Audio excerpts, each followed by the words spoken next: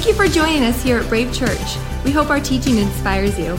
For more information about gathering times, events, and other resources, visit brave.church. Here's this week's talk. Good morning. How are you guys doing? Great. That's what I like to hear.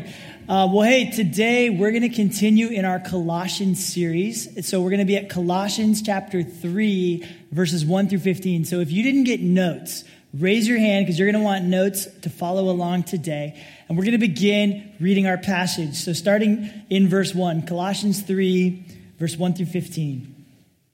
It says, "Since then you have been raised with Christ. Set your hearts on things above, where Christ is seated at the right hand of God. Set your minds on things above, not on earthly things. For you died, and your life is now hidden with Christ. When Christ, who is your life, appears, then you will also appear with him in glory. Put to death, therefore, whatever brings to your earthly nature sexual immorality, impurity, lust, evil desires, and greed, which is idolatry. Because of these, the wrath of God is coming. You used to walk in these things in the life you once lived, but now you must rid yourself of all such things as these: anger, rage, malice, slander, and filthy language from your lips. Do not lie to each other, since you have taken off your old self and its practices and have put on the new self, which is being renewed in knowledge in the image of its creator. Here there is no Greek or Jew, circumcised or uncircumcised, barbarian, Scythian, slave or free, but Christ is all and is in all. Therefore, as God's chosen people, holy and dearly loved, clothe yourselves with compassion, kindness, humility, gentleness, and patience. Bear with each other and forgive whatever grievances you may have against one another. Forgive as the Lord forgave you, and over all these virtues put on love, which binds them all together in perfect unity. Let the peace of Christ rule in your hearts." Would you pray with me this morning? God, I just pray for all of us here today. Lord, we're here gathering around your word. We desire to hear from you. And so, God, I pray that you would open our eyes to see what you're saying to us, what you're showing us, and that our hearts would be willing and ready to receive it. In Jesus' name, amen. Amen. Well, hey, last week we took a break from our Colossians series in response to the horrors of what happened in Las Vegas. And then later that night, the fires broke out. And so it's just been one thing after another lately. And I know a lot of people are processing this. They're worried. They're anxious. I was talking to my wife earlier in the week, and she was just saying, I'm actually afraid. I'm actually worried, like, what's going to happen. And, we pray that nothing will happen, no natural disasters or evil like we saw in Las Vegas. We pray that won't happen here in our valley, but we don't know. And so on Tuesday, I came into the office and I was talking to Matt, our new kids director. And he was telling me that FEMA actually has a list on their website of things that they recommend every household have to be prepared for a natural disaster. And he was actually telling me that his family has these go bags, and they're actually pretty heavy. He's got a lot of stuff in this one. But they have these bags that they can just grab and go with things inside it that will be useful and helpful in a survival scenario. And so I was thinking about that this week, and I was thinking, we do pray. We pray that this won't happen here or nothing like this. But the assumption of FEMA and these different groups is that it's not a matter of if, but when. And I couldn't help but think about the personal tragedies that we all face, whether it's an unexpected divorce, whether it's the loss of a loved one prematurely, or a dark night of the soul, the pain of watching children make unwise decisions when you have no control, or a spiritual attack. Something that has been close to our family has been chronic illnesses, things that just happen, and we're just like, God, we did not see this coming, but we need your help. And so today we're going to look at what we can do to be prepared spiritually. What would we put in a spiritual preparedness pack? And we're going to look at the first thing, something that is so important, and that is supernatural peace. Supernatural peace. Now more than ever, we need to be prepared spiritually. And so I just want to encourage you and also challenge you that if you're someone who comes to church like once a month, every other week, once every 3 weeks, these next few weeks, be here.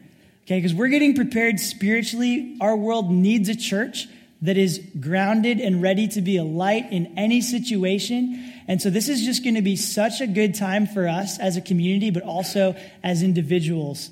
And so today we're going to look at the first thing. Are you guys ready? Yeah? You guys as awake as the 8:30? Okay, because they were pretty awake. So the first thing, supernatural peace. You cannot survive well without this in your pack. How many of you have seen a survival movie, TV shows? This isn't a trick question. And one of the first things that tends to happen is there's somebody who does the wrong thing, right? Like they're running in the wrong direction or they're freaking out, they're making too much noise. And then they say those words, let's split up, right? Like that never goes well, but it still happens. Turn to the person next to you and say, don't be that guy, okay? Don't be that guy. To survive well, we're going to need supernatural peace. And all throughout church history, I love reading stories of men and women who were courageous in the face of evil during World War I and World War II, and people that took a stand. And the reason they were able to do that is because they had supernatural peace. So now more than ever, we need this. In today's talk, we could divide this into 2 parts. You'll see in your notes. First, we're going to look at what does the Bible say about supernatural peace? What is it? How do we understand this? And then we're going to look at how we receive it. Okay, and we're going to spend more time on how we receive it because the principles that we're going to learn on how we receive this peace actually apply to a lot of traits that we find in Scripture, not just peace. So we're going to get prepared this morning, and let's begin a few attributes of supernatural peace. The first thing to know is it's active. This peace is not a general condition. It's a living power that comes into your life.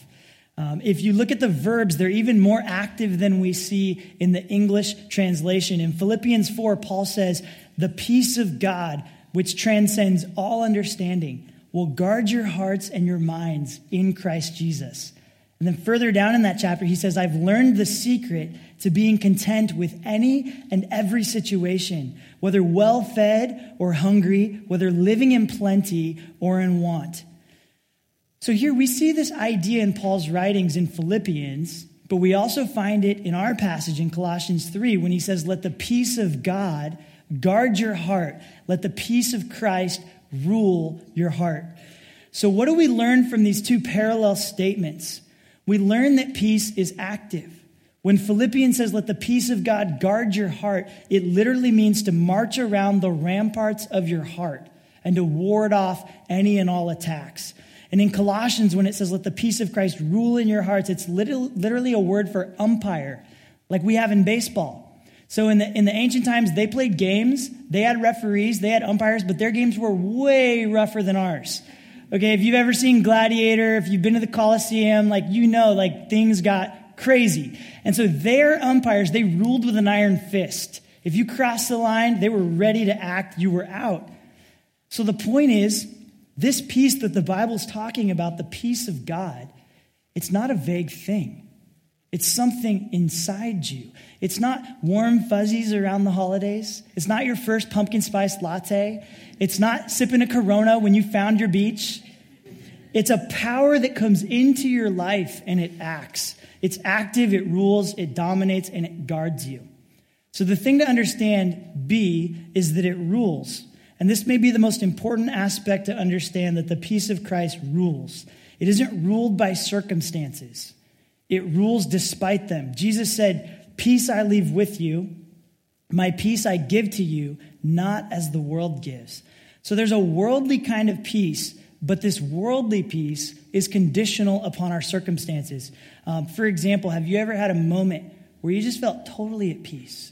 You were totally at peace. It was a great moment. Maybe the weather was perfect outside, or you're relaxing in your favorite chair, you're sipping your favorite beverage, and then you get a text message, or you get a phone call, or you see something on the news, and your peace is gone. Has that ever happened to any of you? The natural heart is like a mirror. It can only reflect its circumstances. Think about this. A mirror has no power to illuminate. You can see yourself in a mirror if there's light outside. If it's dark, you see nothing. And so Jesus he's contrasting these two forms of peace, this worldly peace that's always reacting to the circumstances of our world, and then this inner peace from him that's active and ruling, that is not dependent on everything to be good. So if your world is at peace, you have peace in your heart, but that's a peace that the world gives you, and this ruling peace is different.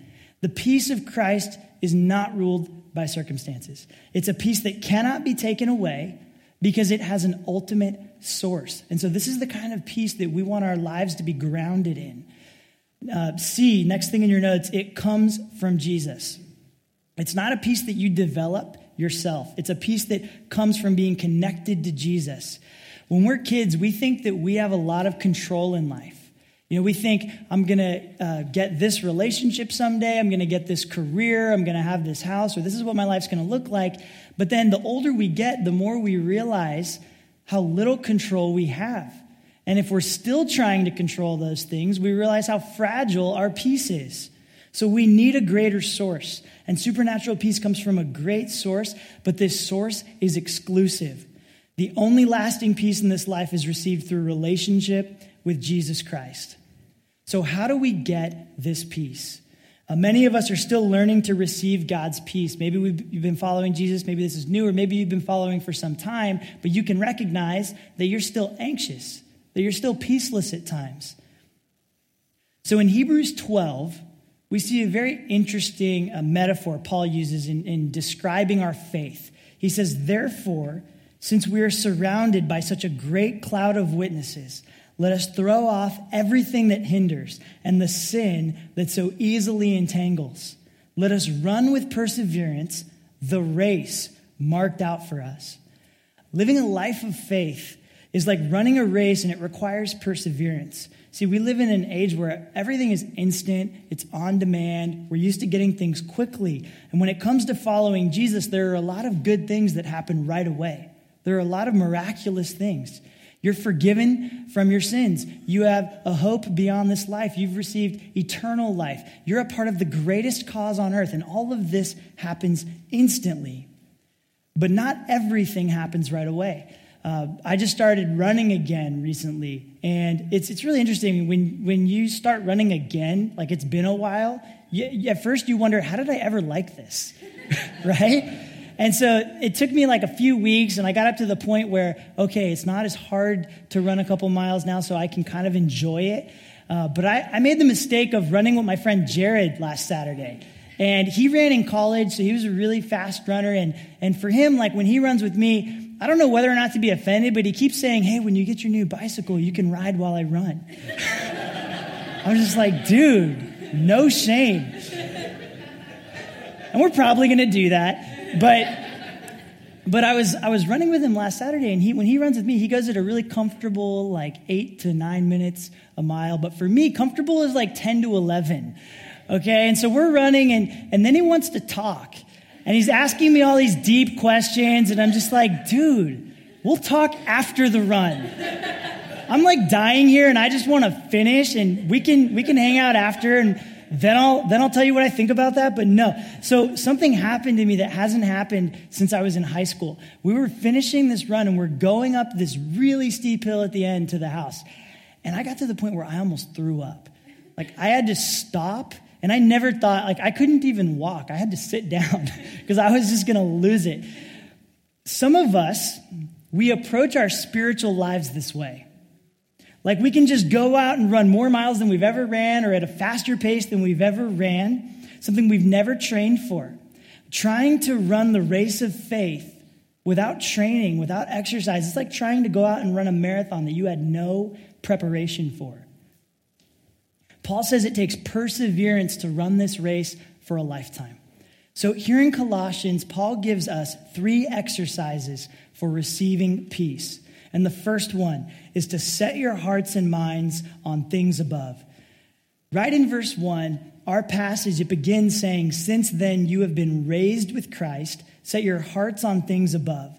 And it goes on to say, set your minds. In other words, what logic do you live by?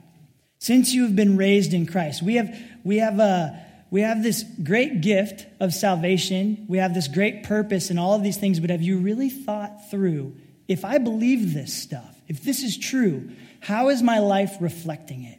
How am I living? This is the first thing Paul tells us to do, is to think. And this is actually a really radically different approach than most of the sources in this world. We've got some great podcasts. We've got great blogs. We've got more online education than ever before. So much information is accessible. But it's really interesting that most of the world's wisdom goes directly to how-to. Goes directly to techniques. If an article is talking about how to relieve your stress or how to release some of your pressure, it'll go straight to spend some time in solitude, do some breathing exercises, work on your home and work-life balance, clean out your closet, get more sleep. We're always coming up with more creative ways to alleviate the situation. And some of these aren't bad things. But what Paul's talking about is getting to the heart. He's getting to the core, because these quick fixes aren't sustainable. Imagine when you're going through something really hard. Breathing exercises isn't going to cut it. So what does the Bible say about finding peace when we're exercising this peace? The Bible says supernatural peace starts with what you believe about life. Because our beliefs impact our life more than anything else. Think about this. When was the last time you read an article that was talking about something like this, like dealing with stress, and it suggested that you think about the meaning of life, right? Or you think about why you exist. For most people, that would be really stressful. And it kind of is at first for a lot of us, but it's the only path to lasting peace. According to Paul, this is where it all begins. He's saying, meditate on what you believe. Think about it. Pray about it. Study. Christianity, I love this. Christianity is an intelligent path to peace. It's actually a really smart approach. It's not refusing to think and numbing yourself with mindless rituals. That's a way to peace, but it's not lasting. Some of you may be thinking, man, my perception of Christianity has always been that it's just this emotional thing, or it's just, hey, bow your head, close your eyes, and just believe. But that's not what the Bible teaches. There's absolutely no way to lasting peace without doing the mental work of exploring your questions about God, without working through your salvation. Thinking is actually a form of worship. I read a really great book years ago that I would highly recommend. And if anybody wants to borrow it, you can come by my office and borrow it one at a time. It's called Love Your God with All Your Mind. Love your God with all your mind. And it talks about the role of reason in the life of the soul. It's actually really healthy for us to think through our beliefs. There's no questions that are off limits around here. That's one of the things I love about this community, is that we've recognized that there are no intellectual shortcuts. Okay, to get to peace, to get to the kind of supernatural peace that God desires for us, we're going to have to love God with our minds. We're going to have to think through what we believe. So I'm a thinker, but that alone is not going to get me to peace. And many of you, you're hearing this and you're going, yeah, I've thought about it. I have a genuine relationship with God, but I'm still struggling with this peacelessness. Ugh, can't talk today. Verse 5, number 2, it says, put to death evil desires. First of all, it starts with put to death. And when it says put to death, it literally means to kill off. So what are we killing off? There's a long list, and it continues all the way down to verse 11. But check this out. This list in our passage, it's not a checklist to peace. It's not a, hey, I can cross all these things off, and when I can, then I'll have peace because these things aren't in my life. The question that we need to ask is, what is the root cause of all the things on this list? What's at the bottom of these problems? So right in the middle of verse 5, there are 2 words that are critical to understanding, but they're really easy to miss. The words are evil desires. The word desire here is a Greek word, epithumia, and it's a hard word to translate because we don't really have an English word that adequately conveys its meaning. So here the word translated, it's translated into 2 words, evil desires, and it means a mega desire, an over desire. So when you hear the word evil desire, that sounds really black and white, right? Most of us go, okay, well, I know what that is, and I can cross that off my list. It sounds really straightforward. But this verse is actually talking about an over desire for something good that leads to something evil. This isn't just here, it's all throughout the New Testament. Wherever we see someone's character radically transformed, where we see a supernatural change in someone's heart, this word is in the midst, and it's explaining what's wrong with our hearts. John uses it in John 2, James uses it in James 1, Paul uses it in Ephesians 4, and in Galatians 5, where it talks about the fruit of the Spirit, and Peter uses it too. Everybody uses this word, and the problem with our hearts is not a desire for bad things. It's an over-desire for good things. And that's where many of us are at. That's many of our reality. We've gotten past a lot of the things on this list, but we're still lacking peace because we have an over-desire for some things that are good. This is also known as idolatry. We see this all the way back in Exodus 1. You may not have studied the Bible a lot, but you've probably heard of the 10 Commandments, right? And the very first commandment is, thou shalt have no other gods before me. So there's an assumption that if you're not worshiping the one true God, you're worshiping something. That everyone is worshiping something. The Bible says our hearts were created to worship. So it's impossible for us to not worship. You might not be religious and you're thinking, I don't worship. And that may be true in a formal sense, but everyone has something that is your source of joy. Everyone has something that they find meaning in or that they place as their ultimate value. So how do we know what our idols are? How do we find these idols that are robbing us of peace? There are two questions that I've been asking myself this week that have been really helpful. And the first one is, what is there in my life, what goal, relationship, dream, or thing that if I lost it, I might lose my desire to live? Not just for the moment, but life would become less meaningful if I lost this thing. If there's anything you can say that about, it might be more than a good thing. In fact, it's something that you're worshiping. Think about the Wall Street crash of 1929. People lost everything, and then they started jumping off buildings. Why did they do that? They were worshiping money. They lost their value of life because all of their money was gone. The second question is, what in your life produces uncontrollable emotions? Whether it's anger, deep sorrow, depression, what produces uncontrollable negative emotions, and what is the root of them? So Friday, I finally got this bicycle I've been telling you guys about. I'm really excited about this bike, and I'm going to stop talking about it after this weekend. But I finally went and got it. And I was leaving the store in the city with Marcy, and we were going along, and there's a pack on the side of it that I can put stuff in. And she's like, I have a lot of stuff in my purse. Let's just put some of it in that pack. So I'm holding my coffee in one hand, and then I'm holding the pack that it's connected to on this hand, and I guess it wasn't snapped on all the way. And so I'm holding it up, and it snaps right off, and the bike just falls on the ground and gets scratched. I just left the store, and I'm holding my coffee in my hand, and I kid you not, in my mind, I wanted to throw it in the street. I was so mad. I was like, how did this happen? I'm just going to throw my coffee. And I almost did it. I was this close, but I didn't. I stopped myself because I've been studying all week long about idols. Seriously, if I hadn't, some car might have gotten coffee all over it. And Marcy checked me because I was telling her about what I was studying, and she's like, is this a little too important in your life right now? Are you going to let this ruin your day? So to be clear, supernatural peace, it doesn't replace our human emotions, okay? Jesus got angry. That's okay. When something threatens something good in your life, you're going to get angry. Jesus showed concern. If you have something good in your life and you lose it, or it gets damaged, you're going to be sad. And that's okay. Think about this. Jesus cried, and he still had peace. Supernatural peace doesn't replace our normal human emotions, and normal human emotions don't ruin your peace. But the supernatural peace of Christ, it pulls you up through them. It keeps you from getting stuck in them. It keeps you balanced. It keeps you going. It's not faking a sunny day when it's raining outside.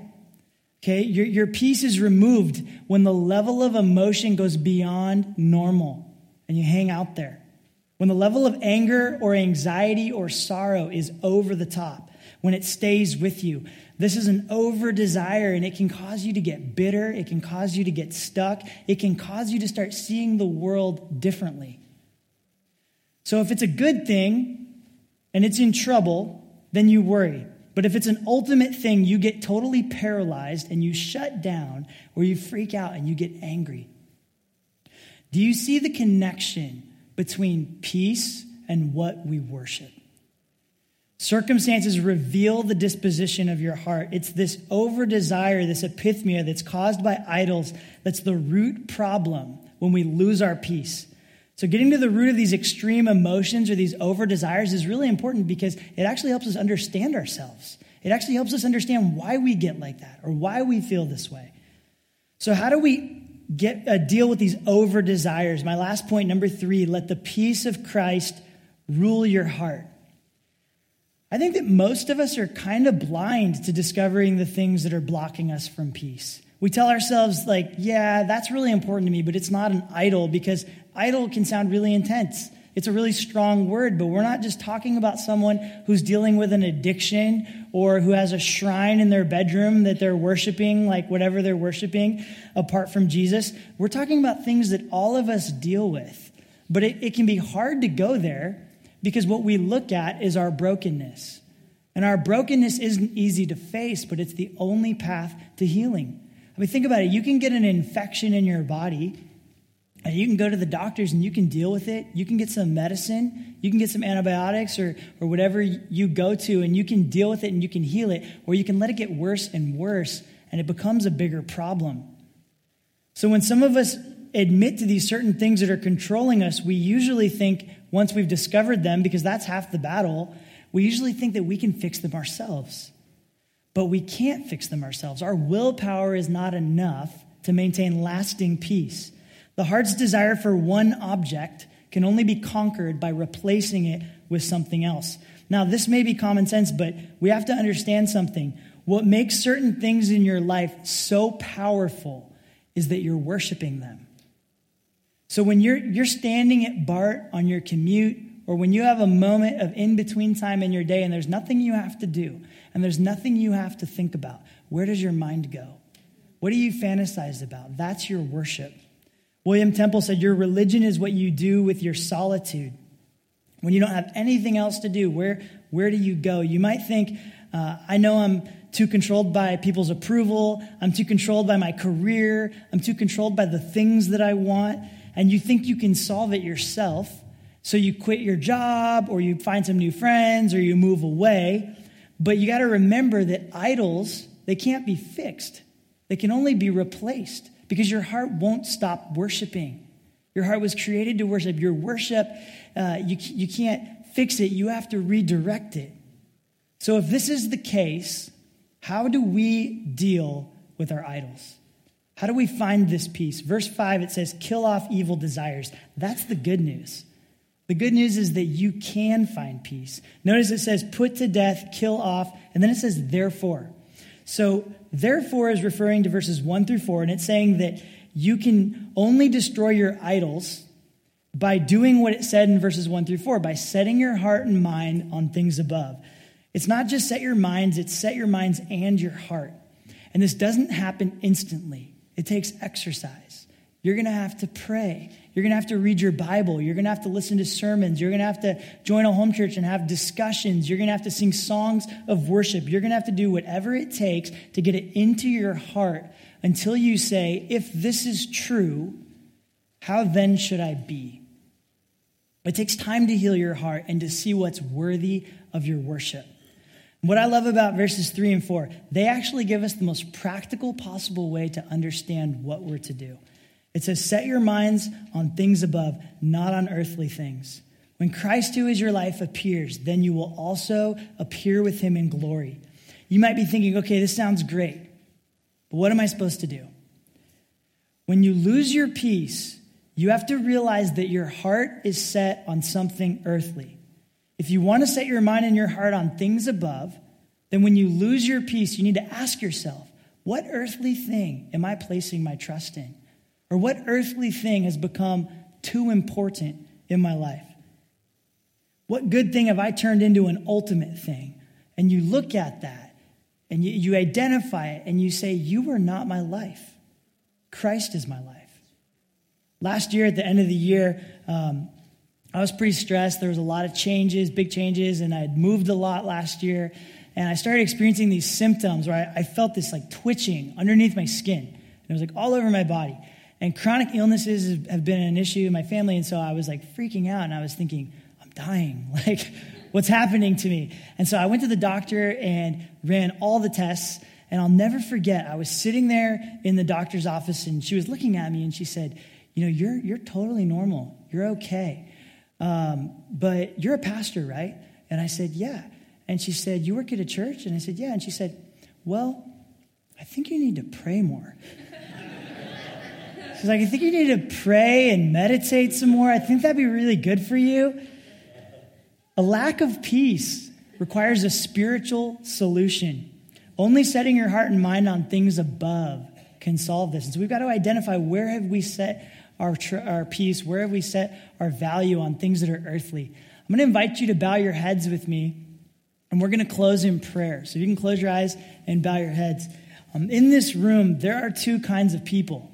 There are non-religious people that are in denial of the fact that they worship anything. And there were those of us who are Christians and that we're in denial of the things that we're overvaluing, over-desiring, or worshiping apart from God. But what none of us can deny is that we need more peace. We can all probably remember or look back at a time not so long ago where we lost our peace, where we were overcome with anxiety or fear or worry or anger or sorrow, whatever it was. And so here we are today asking God, we just want to worship you. We just want your help. Reveal the things in our hearts, reveal the things in our lives that are blocking us from the peace that you're trying to give us.